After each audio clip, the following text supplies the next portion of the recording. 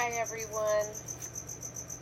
I have finally found how to add my audio. My project is risk assessment for chemicals found in drinking water, the estimation of relative source contribution, project presentation for EVSP 560.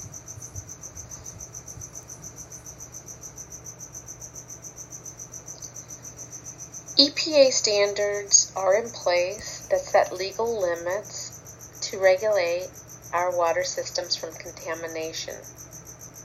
The U.S. EPA works in conjunction with other national and state agencies to utilize the very best technology when it comes to drinking water resources.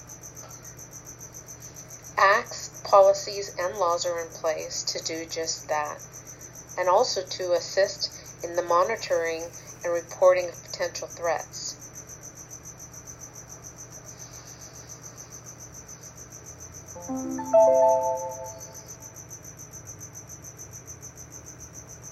One such act is known as SDWA, Safe Drinking Water Act.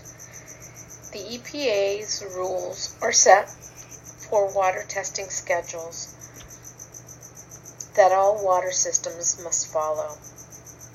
With SDWA, there is a variance allowable to individual states by offering them the opportunity to enforce their own water drinking laws.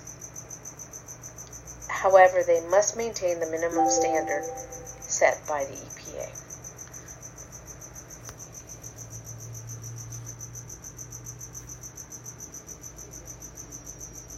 The EPA sets limits over 90 types of contaminants found in public drinking water, and the major categories are microorganisms, disinfectants, disinfectant byproducts, inorganic chemicals, organic chemicals, and radionuclides.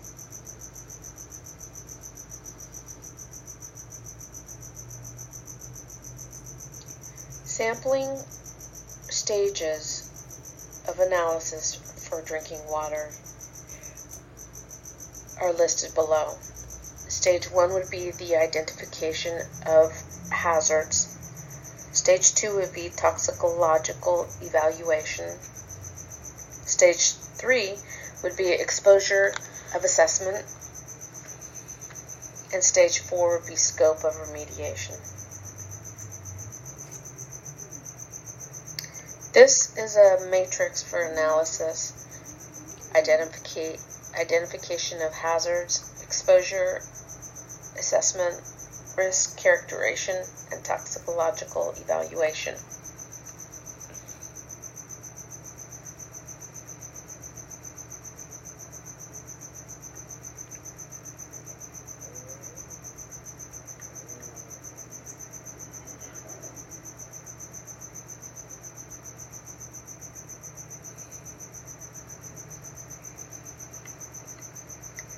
In conclusion, it is very important to continue to maintain safe and healthy drinking water. Human and animal species cannot live without this precious natural resource, nor can it be reproduced.